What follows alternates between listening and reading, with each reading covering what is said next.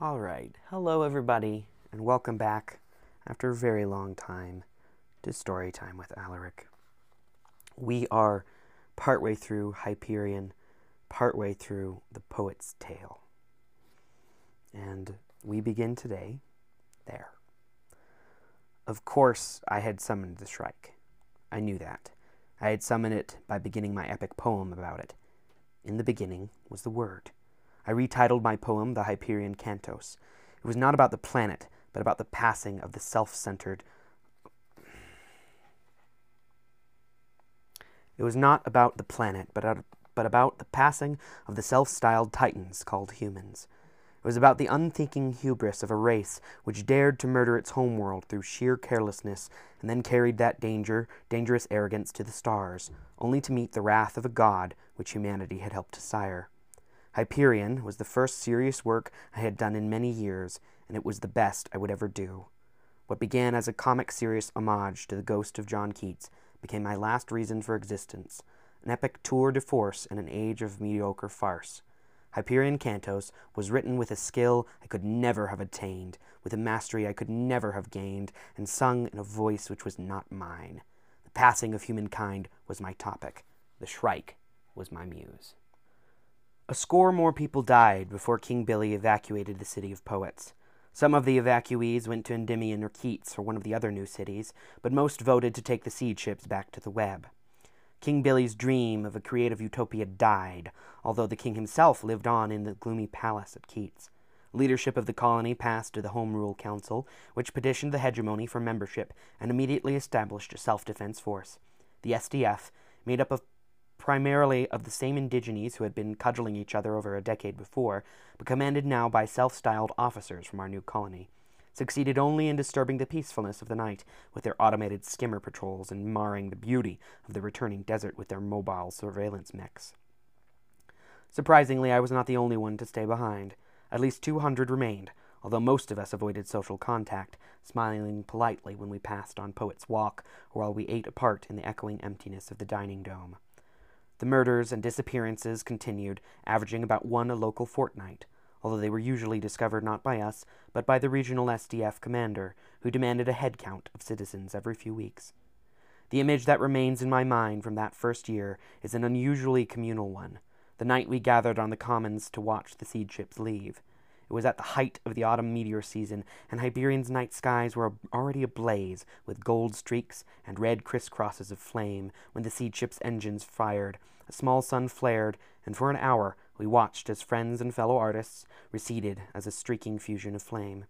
Sad King Billy joined us that night, and I remember that he looked at me before he solemnly re-entered his ornate couch to return to the safety of Keats.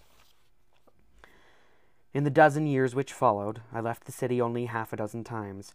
Once to find a biosculptor who would rid me of my satyr affectation, the other times to buy food and supplies. The Shrike Temple had renewed the Shrike pilgrimages by this time, and on my trips I would use their elaborate avenue to death in reverse: the walk to Kronos Keep, the aerial tram across the Brindle Range, the wind wagons, the Charon Bridge down the Houle. Coming back, I would stare at the pilgrims and wonder who would survive. Few visited the city of poets. Our half-finished towers began to look like tumbled ruins. The gallerias, with their splendid metal-glass domes and covered archways, grew heavy with vines. Pireweed and scargrass poked up between the flagstones. The SDF added to the chaos, setting mines and booby traps to kill the Shrike, but only succeeding in devastating once beautiful sections of the city. Irrigation broke down. The aqueduct collapsed. The desert encroached. I moved from room to room in King Billy's abandoned palace, working on my poem, waiting for my muse. When you think about it, the cause and effect begins to resemble some mad logic loop by the data artist Carolus, or perhaps a print by Escher. The Shrike had come into existence because of the incantory powers of my poem, but the poem could not have existed without the threat/presence of the Shrike as muse. Perhaps I was a bit mad in those days. In a dozen years, sudden death culled the city of dilettantes until only the Shrike and I remained. The annual passage of the Shrike pilgrimage was a minor irritation, a distant caravan crossing the desert to the time tombs. Sometimes a few figures returned, fleeing across Vermilion sands to the refuge of Kronos Keep 20 kilometers to the south. More often, no one emerged. I watched from the shadows of the city. My hair and beard had grown until they covered some of the rags I wore. I came out mostly at night, moving through the ruins like a furtive shadow, sometimes gazing at my lighted palace tower like David Hume peering in his own windows, and solemnly deciding that he wasn't home. I never moved the food synthesizer from the dining room to my apartment, preferring instead to eat in the echoing silence under the cracked Duomo, like some addled Eloi fattening himself up for the inevitable Morlock. I never saw the Shrike. Many nights, just before dawn, I had awakened from a nap at a sudden sound, the scratch of metal on stone, the rasp of sand under something's foot. But although I was often sure that I was being watched, I never saw the watcher. Occasionally I made the short trip to the time tombs, especially at night, avoiding the soft, disconcerting tugs of the anti-entropic time tides when I moved through complicated shadows under the wings of the Sphinx, or stared at stars through the emerald wall of the jade tomb. It was upon my return from one of these nocturnal pilgrimages that I found an intruder in my study. "Impressive, Martin," said King Billy, tapping one of several heaps of manuscript which lay about the room. Seated in the oversized chair at the long table, the failed monarch looked old, more melted than ever. It was obvious that he had been reading for several hours. "Do you really think that mankind deserves such an end?" he asked softly. It had been a dozen years since I had heard the stutter. I moved away from the door, but did not answer.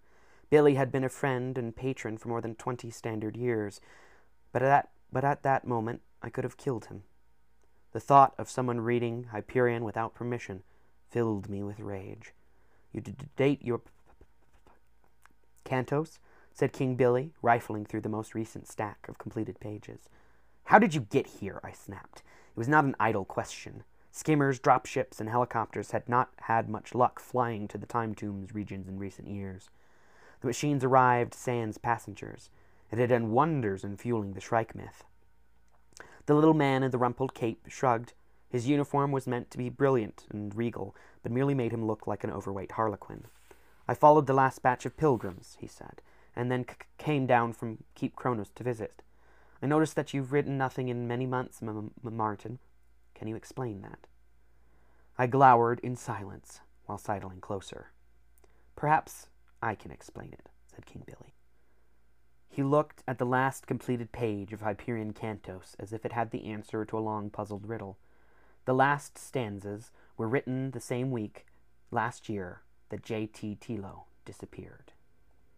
So, I had moved to the far edge of the table now.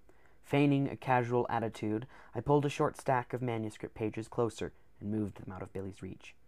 "So that was, according to the SDF monitors, the date of the death of the last remaining Poet City dweller," he said. "The last, except for you, that is, Martin." I shrugged and began moving around the table. I needed to get to Billy without getting the manuscript in the way. "I know you haven't finished it, Martin," he said in his deep, sad voice. "There is still some chance that humanity survives the fall." "No," I said, and sidled closer. "But you can't write it, can you, Martin? You can't compose this poetry unless your muse is shedding blood, can you?" "Bullshit," I said. "Perhaps, but a fascinating coincidence. Have you ever wondered why you have been spared, Martin?" I shrugged again and slid another stack of papers out of his reach. I was taller, stronger, and meaner than Billy, but I had to be sure that none of the manuscript would be damaged if he struggled as I lifted him out of his seat and threw him out. "It's time we did something about this problem," said my patron. "No," I said. "It's time you left." I shoved the last stacks of poetry aside and raised my arms, surprised to see a brass candlestick in one hand. "Stop right there, please," King Billy said softly, and lifted a neural stunner from his lap. I paused only a second, then I laughed. "You miserable little hangdog fraud," I said. "You couldn't use a fucking weapon if your life depended on it." I stepped forward to beat him up and throw him out. My cheek was against the stone of the courtyard, but one eye was open enough for me to see that stars still shone through the broken latticework of the Galleria dome. I could not blink. My limbs and torso tingled with the pinpricks of returning sensation, as if my entire body had fallen asleep and was now coming painfully awake. It made me want to scream, but my jaw and tongue refused to work.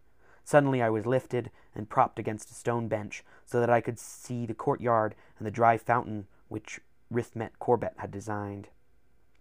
The bronze Laocoon wrestled with brown snakes in the flickering illumination of the pre-dawn meteor showers. "I'm sorry, Martin," came a familiar voice, "but this madness has to end." King Billy came into my field of view carrying a tall stack of manuscript. Other heaps of pages lay on the shelf of the fountain at the foot of the metal Trojan. An open bucket of kerosene sat nearby. I managed to blink. My eyelids moved like rusted iron. "The stun should wear off any minute," said King Billy. He reached into the fountain, raised a sheaf of manuscript, and ignited it with a flick of his cigarette lighter. "No!" I managed to scream through clenched jaws. The flames danced and died. King Billy let the ashes drop into the fountain and lifted another stack of pages, rolling them into a cylinder. Tears glistened on lined cheeks illuminated by flame. "You called it forth," gasped the little man. "It must be finished." I struggled to rise. My arms and legs jerked like a marionette's mishandled limbs. The pain was incredible. I screamed again, and the agonizing sound echoed from marble and granite. King Billy lifted a fat sheaf of papers and paused to read from the top page. Without story or prop, but my own weak mortality, I bore the load of this eternal quietude, the unchanging gloom, and 3 fixed shapes. Ponderous upon my senses, a whole moon. For my burning brain I measured sure, her silvered seasons shedded in the night. And ever day by day I thought I grew more gaunt and ghostly. Oftentimes I prayed, intense, that death would take me from the veil, and all its burdens, gasping with despair, of change hour after hour I cursed myself. King Billy raised his face to the stars and consigned this page to the flame. "No!" I cried again, forcing my legs to bend. I got to one knee, tried to steady myself with an arm ablaze with pinpricks, and fell on my side. The shadow in the cape lifted a stack too thick to roll and peered at it in the dim light. Then I saw a wan face, not pinned by human sorrows, but bright blanched, by an immortal sickness which kills not. It works a constant change, which happy death can put no end to, deathwards progressing. To no death with that visage it had passed, the lily and the snow, and beyond these I must not think now, though I saw that face. King Billy moved his lighter, and this and 50 other pages burst into flame. He dropped the burning papers into the fountain and reached for more. "Please," I cried, and pulled myself up, stiffening my legs against the twitches of random nerve impulses while leaning against the stone bench. "Please." The third figure did not actually appear, so much as allow its presence to impinge upon my consciousness. It was as if it always had been there, and King Billy and I had failed to notice it until the flames grew bright enough. Impossibly tall, 4-armed, molded in chrome and cartilage, the Shrike turned its red gaze on us. King Billy gasped, stepped back, and then moved forward to feed more Cantos to the fire. Embers rose on warm drafts. A flight of doves burst from the vine-choked girders of the broken dome with an explosion of wing sound. I moved forward in a motion more lurch than step. The Shrike did not move, did not shift its bloody gaze. "Go!" cried King Billy, stutter forgotten, voice exalted, a blazing mass of poetry in each hand. "Return to the pit from whence you came." The Shrike seemed to incline its head ever so slightly. Red light gleamed on sharp surfaces. "My lord," I cried, although to King Billy or to the apparition from hell I did not know then and do not know now. I staggered the last few paces and reached for Billy's arm. He was not there. 1 second, the aging king was a hand's length from me, and in the next instant he was 10 meters away, raised high above the courtyard stones. Fingers like steel thorns pierced his arms and chest and thighs, but he still writhed and my cantos burned in his fists. The Shrike held him out like a father offering his son for baptism. "Destroy it!" Billy cried, his pinned arms making pitiful gestures. "Destroy it!" I stopped at the fountain's edge, tottered weakly against the rim. At first I thought he meant destroy the Shrike, and then I thought he meant the poem, and then I realized that he meant both. 1,000 pages and more of my manuscript lay tumbled in the dry fountain. I picked up a bucket of kerosene. The Shrike did not move except to pull King Billy slowly back against his chest in an oddly affectionate motion. Billy writhed and screamed silently as a long steel thorn emerged from his harlequin silk just above the breastbone. I stood there stupidly and thought of butterfly collections I had displayed as a child. Slowly, mechanically, I sloshed kerosene on the scattered pages. "End it!" gasped King Billy. "Martin, for the love of God!" I picked up the lighter from where he had dropped it. The Shrike made no move. Blood soaked the black patches of Billy's tunic until they blended with the crimson squares already there. I thumbed the antique lighter once, twice, a third time, sparks only. Through my tears I could see my life's work lying in the dusty fountain. I dropped the lighter. Billy screamed. Dimly, I heard blades rubbing against bone as he twisted in the Shrike's embrace. "Finish it," he cried. "Martin, oh God." I turned then, took 5 fast paces, and threw the half-full bucket of kerosene. Fumes blurred my already blurred vision. Billy and the impossible creature that held him were soaked like 2 comics in a slapstick holly. I saw Billy blink and splutter. I saw the slickness on the Shrike's chiseled muzzle reflect the meteor-brightened sky. And then the dying embers of burned pages in Billy's still-clenched fists ignited the kerosene. I raised my hands to protect my face, too late, beard and eyebrows singed and smoldering, and staggered backward until the rim of the fountain stopped me. For a second the pyre was a perfect sculpture of flame, a blue and yellow Pieta with a 4-armed Madonna holding a blazing Christ figure. Then the burning figure writhed and arced, still pinned by steel thorns and a score of scalpeled talons, and a cry went up to which this day I cannot believe emanated from the human half of that death-embraced pair. The scream knocked me to my knees, echoed from every hard surface in the city, and drove the pigeons into wheeling panic. And the scream continued for minutes after the flaming vision simply ceased to be, leaving behind neither ashes nor retinal image.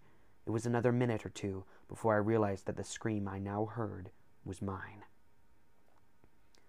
Anticlimax is, of course, the warp and way of things. Real life seldom structures a decent denouement. It took me several months, perhaps a year, to recopy the kerosene-damaged pages and to rewrite the burned cantos. It will be no surprise to learn that I did not finish the poem. It was not by choice. My muse had fled. The city of poets decayed in peace. I stayed another year or 2, perhaps 5, I do not know. I was quite mad by then.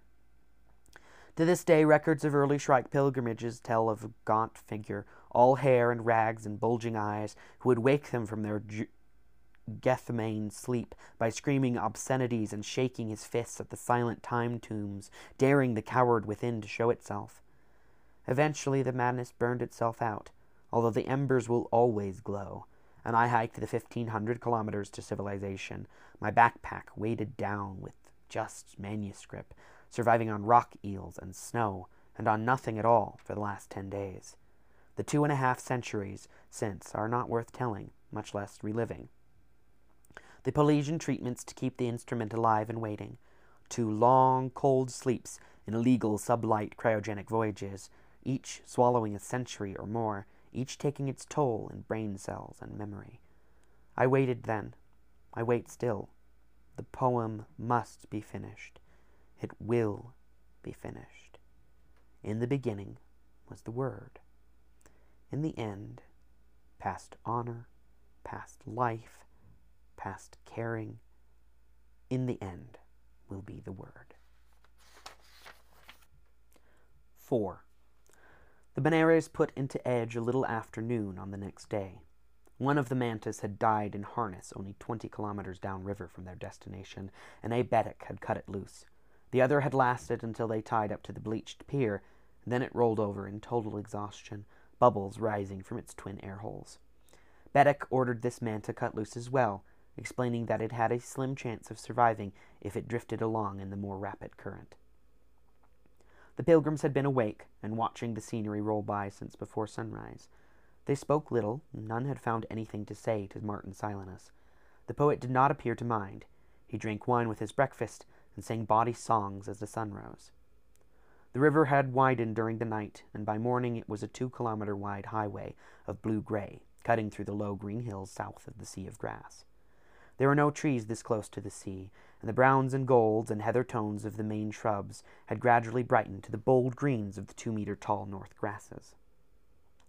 All morning the hills had been pressed lower until now they were compressed into low bands of grassy bluffs on either side of the river. An almost invisible darkening hung above the horizon to the north and east, and those pilgrims who had lived on ocean worlds and knew it as the promise of the approaching sea had to remind themselves that the only sea now near was comprised of several billion acres of grass. Edge never had been a large outpost, and now it was totally deserted. The score of buildings lining the rutted lane from the dock had the vacant gaze of all abandoned structures, and there were signs of the riverfront that the population had fled weeks earlier. The Pilgrim's Rest, a 3-century-old inn just below the crest of the hill, had been burned. Abetic accompanied them to the summit of the low bluff. "What will you do now?" Colonel Cassid asked the android. "According to the terms of the temple bonditure, we are free after this trip," said Betic. "We shall leave the Benares here for your return and take the launch downriver, and then we go our way." "With the general evacuations?" asked Braun Lamia. "No," Betic smiled. "We have our own purposes and pilgrimages on Hyperion." The group reached the rounded crest of the bluff. Behind them, the Benares seemed a small thing tied to a sagging dock. The Hool ran southwest into the blue haze of distance between the town and curved west above it, narrowing toward the impassable lower cataracts, a dozen kilometers upriver from Edge. To their north and east lay the Sea of Grass. "My God," breathed Braun Lamia. It was as if they had climbed the last hill in creation. Below them, a scattering of docks, wharves, and sheds marked the end of Edge and the beginning of the sea. Grass stretched away forever, rippling sensuously in the slight breeze, and seeming to lap like a green surf at the base of the bluffs. The green seemed infinite and seamless, stretching to all horizons and apparently rising to precisely the same height as far as the eye could see. There was not the slightest hint of the snowy peaks of the Brindle Range, which they knew lay some 800 kilometers to the north. The illusion that they were gazing at a green sea was nearly perfect, down to the wind-ruffled shimmers of stalks looking like whitecaps from shore. "It's beautiful," said Lamia, who had never seen it before. "It's striking at sunset and sunrise," said the council. "Fascinating," murmured Sol Wintraub, lifting his infant so that she could see. She wiggled in happiness and concentrating on watching her fingers. "A well-preserved ecosystem," Het Mastine said approvingly. "The Mur would be pleased." "Shit," said Martin Silenus. The others turned to stare. "There's no fucking wind wagon," said the poet. The 4 other men, women, and androids stared silently at the abandoned wharves and empty plain of grass. "It's been delayed," said the council. Martin Silenus sparked a laugh. "Or it's left already. We were supposed to be here last night." Colonel Cassid raised his powered binoculars and swept the horizon. "I find it unlikely that they would have left without us," he said. "The wagon was to have been sent by the Shrike Temple priests themselves. They have a vested interest in our pilgrimage." "We could walk," said Leonard Hoyt. The priest looked pale and weak, obviously in the grip of both pain and drugs, and barely able to stand, much less walk. "No," said Cassid. "It's hundreds of clicks, and the grass is over our heads." "Compasses?" said the priests. "Compasses don't work on Hyperion," said Cassid, still watching through his binoculars. "Direction finders, then," said Hoyt. "We have an IDF, but that isn't the point," said the council. "The grass is sharp. Half a click out, and we'd be nothing but tatters." "And there are grass serpents," said Cassid, lowering the glasses. It's a well-preserved ecosystem, but not one to take a stroll in. Hoyt sighed and half collapsed into the short grass of the hilltop. There was something close to relief in his voice when he said, "All right, we go back." Abetic stepped forward. "The crew will be happy to wait and ferry you back to Keats and the Benares should the wind wagon not appear." "No," said the council. "Take the launch and go." "Hey, just a fucking minute," cried Martin Silenus. "I don't remember electing you dictator, amigo. We need to get there. If the fucking wind wagon doesn't show, we'll have to find another way." The council wheeled to face the smaller man. "How? By boat? Takes 2 weeks to sail up the main and around the north lateral to Otho or one of the other staging areas, and that's when there are ships available. Every seagoing vessel on Hyperion is probably involved in the evacuation effort." "Dirigible, then," growled the poet. Bron Lamia laughed. "Oh, yes, we have seen so many in the 2 days we've been on the river." Martin Silenus whirled and clenched his fists as if to strike the woman. Then he smiled. "All right, then, lady, what do we do? Maybe if we sacrifice someone to a grass serpent, the transportation gods will smile on us." Bron Lamia's stare was arctic. "I thought burned offerings were more your style, little man." Conall Cassad stepped between the two. His voice barked command.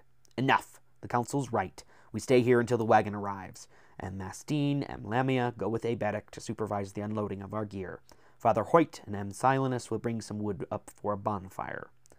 "A bonfire?" said the priest. It was hot on the hillside. "After dark," said Cassad. "We want the wind wagon to know we're here. Now let's move." It was a quiet group that watched the powered launch move downriver at sunset. Even from 2 kilometers away, the council could see the blue skins of the crew. The Benares looked old and abandoned in its wharf, already a part of the deserted city. When the launch was lost in the distance, the group turned to watch the sea of grass. Long shadows from the river bluffs crept out across what the council already found himself thinking of as the surf and shallows. Further out, the sea seemed to shift in color, the grasses mellowing into an aquamarine shimmer before darkening to a hint of verdurous depths. The lapis sky melted into the reds and golds of sunset, illuminating their hilltop and setting the pilgrim's skin aglow with liquid light. The only sound was the whisper of wind in grass. "We've got a fucking huge heap of baggage," Martin Silenus said loudly, "for a bunch of folks on a one-way trip." It was true, thought the council. Their luggage made a small mountain on the grassy hilltop. Somewhere in there, came the quiet voice of Het Mastine, may lie our salvation." "What do you mean?" asked Bron Lamia. "Yeah," said Martin Silenus, laying back, putting his hands under his head and staring at the sky. "Did you bring a pair of undershorts that are shrike-proof?" The Templar shook his head slowly. The sudden twilight cast his face in shadow under the cowl of the robe. "Let us not trivialize or dissemble," he said. "It is time to admit that each of us has brought on this pilgrimage something which he or she hopes will alter the inevitable outcome when the moment arrives that we must face the Lord of Pain." The poet laughed. "I didn't bring even my lucky fucking rabbit's foot." The Templar's hood moved slightly. "But your manuscript, perhaps?" The poet said nothing. Het Mastine moved his invisible gaze to the tall man on his left. "And you, Conall. There are several trunks which bear your name. Weapons, perhaps." Cassad raised his head, but did not speak. "Of course," said Het Mastine. "It would be foolish to go hunting without a weapon." "What about me?" asked Bron Lamia, folding her arms. "Do you know what secret weapon I've smuggled along?" The Templar's oddly accented voice was calm. "We have not yet heard your tale, M. Lamia. It would be premature to speculate." "What about the council?" asked Lamia. "Oh, yes, it is obvious what weapon our diplomatic friend has in store." The council turned from his contemplation of the sunset.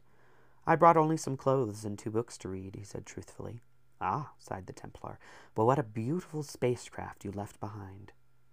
Martin Silenus jumped to his feet. "The fucking ship!" he cried. "You can call it, can't you? Well, goddammit, get your dog whistle out. I'm tired of sitting here."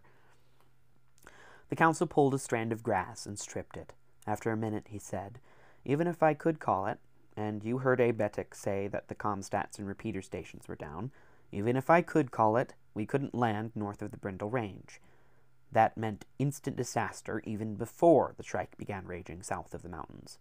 Yeah, said Silenus, waving his arms in agitation, but we could get across this fucking lawn called a ship. Wait until morning, said the council. If the wind wagon's not here, we will discuss alternatives. Fuck that, began the poet, but Cassad stepped forward with his back to him, effectively removing Silenus from the circle. Mastine, said the colonel, what is your secret? There was enough light from the dying sky to show a slight smile on the Templar's thin lips. He gestured toward the mound of baggage. As you see, my trunk is the heaviest and most mysterious of all. It's a Mobius cube, said Father Hoyt. I have seen ancient artifacts transported that way. Or fusion bombs, said Cassad. Het Mastine shook his head. Nothing so crude, he said. Are you going to tell us? Demanded Lamia. When it is my turn to speak, said the Templar. Are you next? Asked the council. We can listen while we wait. Saul Wintraub cleared his throat. I have number 4, he said, showing the slip of paper, but I would be more than pleased to trade with the true voice of the tree. Wintraub lifted Rachel from his left shoulder to his right, patting her gently on the back. Het Mastine shook his head. No, there is time. I meant only to point out that in hopelessness there is always hope. We have learned much from the stories so far, yet each of us has some seed of promise buried even deeper than we have admitted. I don't see, began Father Hoyt, but was interrupted by Martin Silenus's sudden shout. It's the wagon! It's the fucking wind wagon! Here at last! It was another 20 minutes before the wind wagon tied up at one of the wharfs. The craft came out of the north, its sails white squares against dark plain draining of color. The last light had faded by the time the large ship had tacked close to the low bluff, folded its mainsails, and rolled to a stop. The council was impressed. The thing was wooden, handcrafted, and huge, curved in the pregnant lines of some sea-going galleon out of old Earth's ancient history.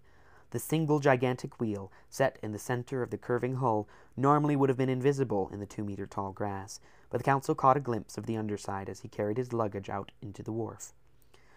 From the ground it would be 6 or 7 meters to the railing, and more than 5 times that height to the tip of the mizzenmast.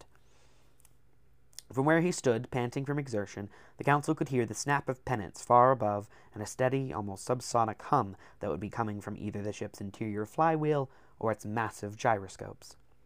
A gangplank extruded from the upper hull and lowered itself to the wharf. Father Hoyt and Bron Lamia had to step back quickly or be crushed. The wind wagon was less well lighted than the Benares. Illumination appeared to consist of several lanterns hanging from spars.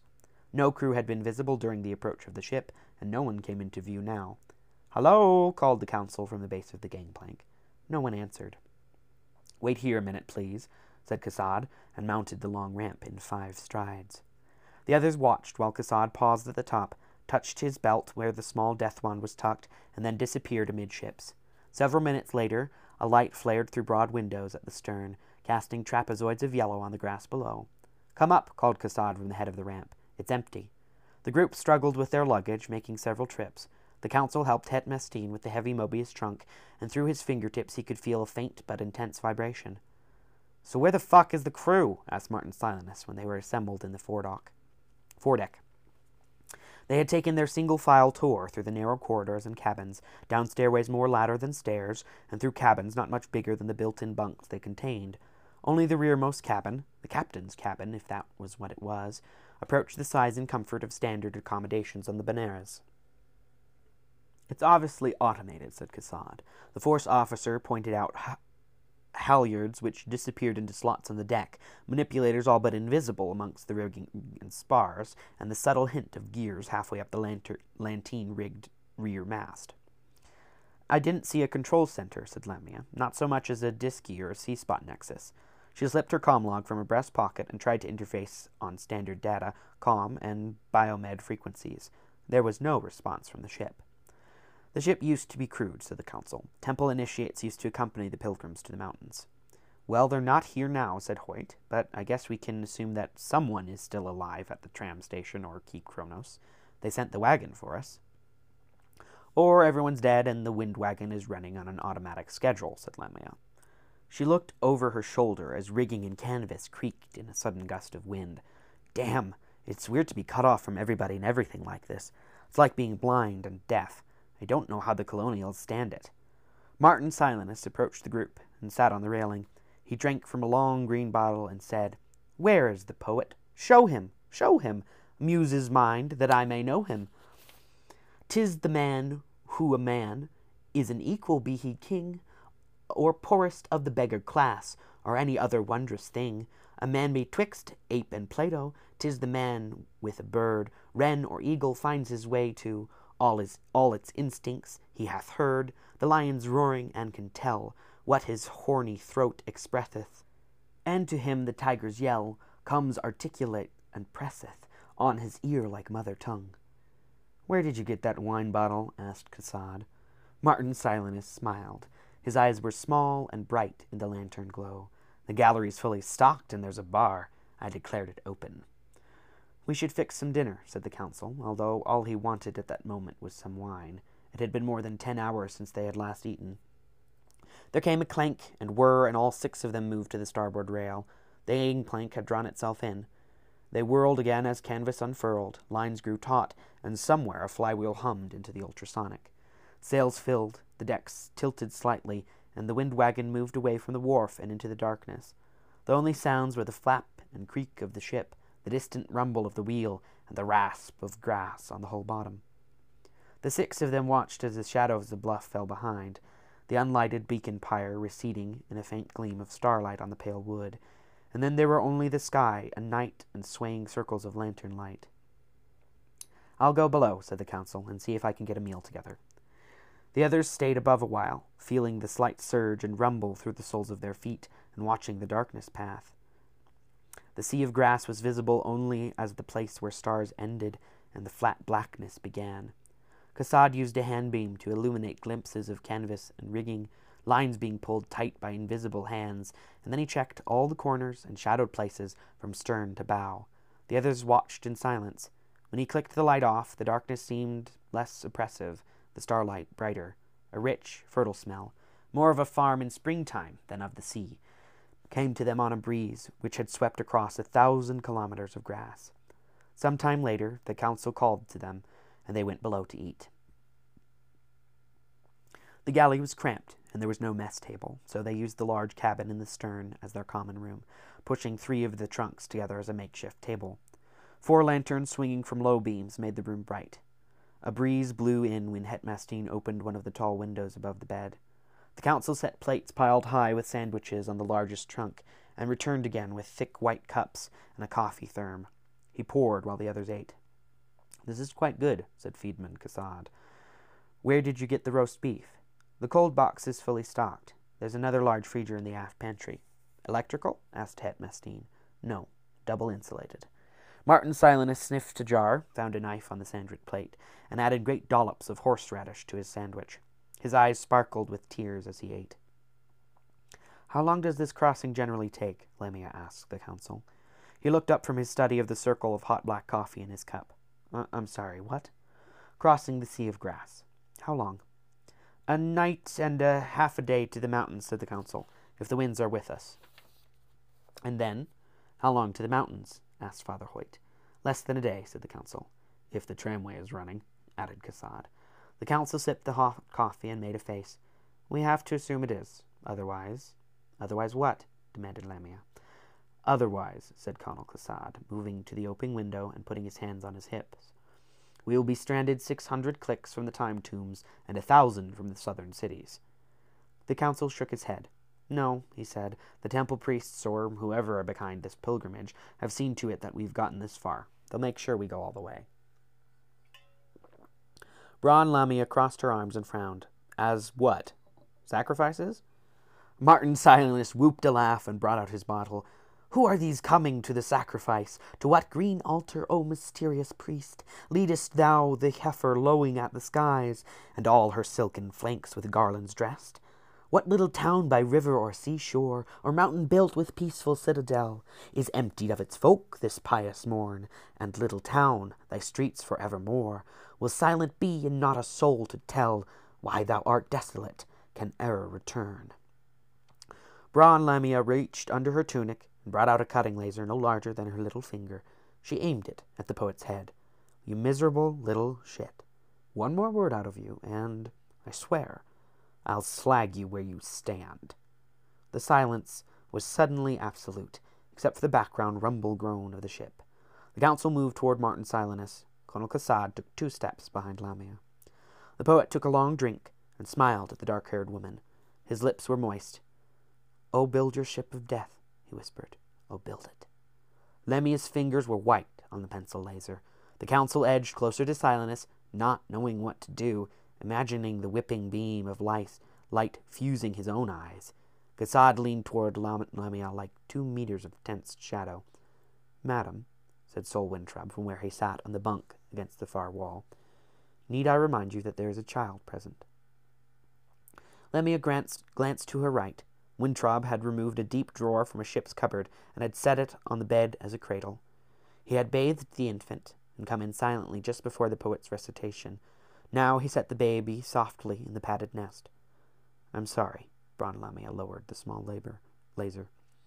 "It's just that he makes me so angry."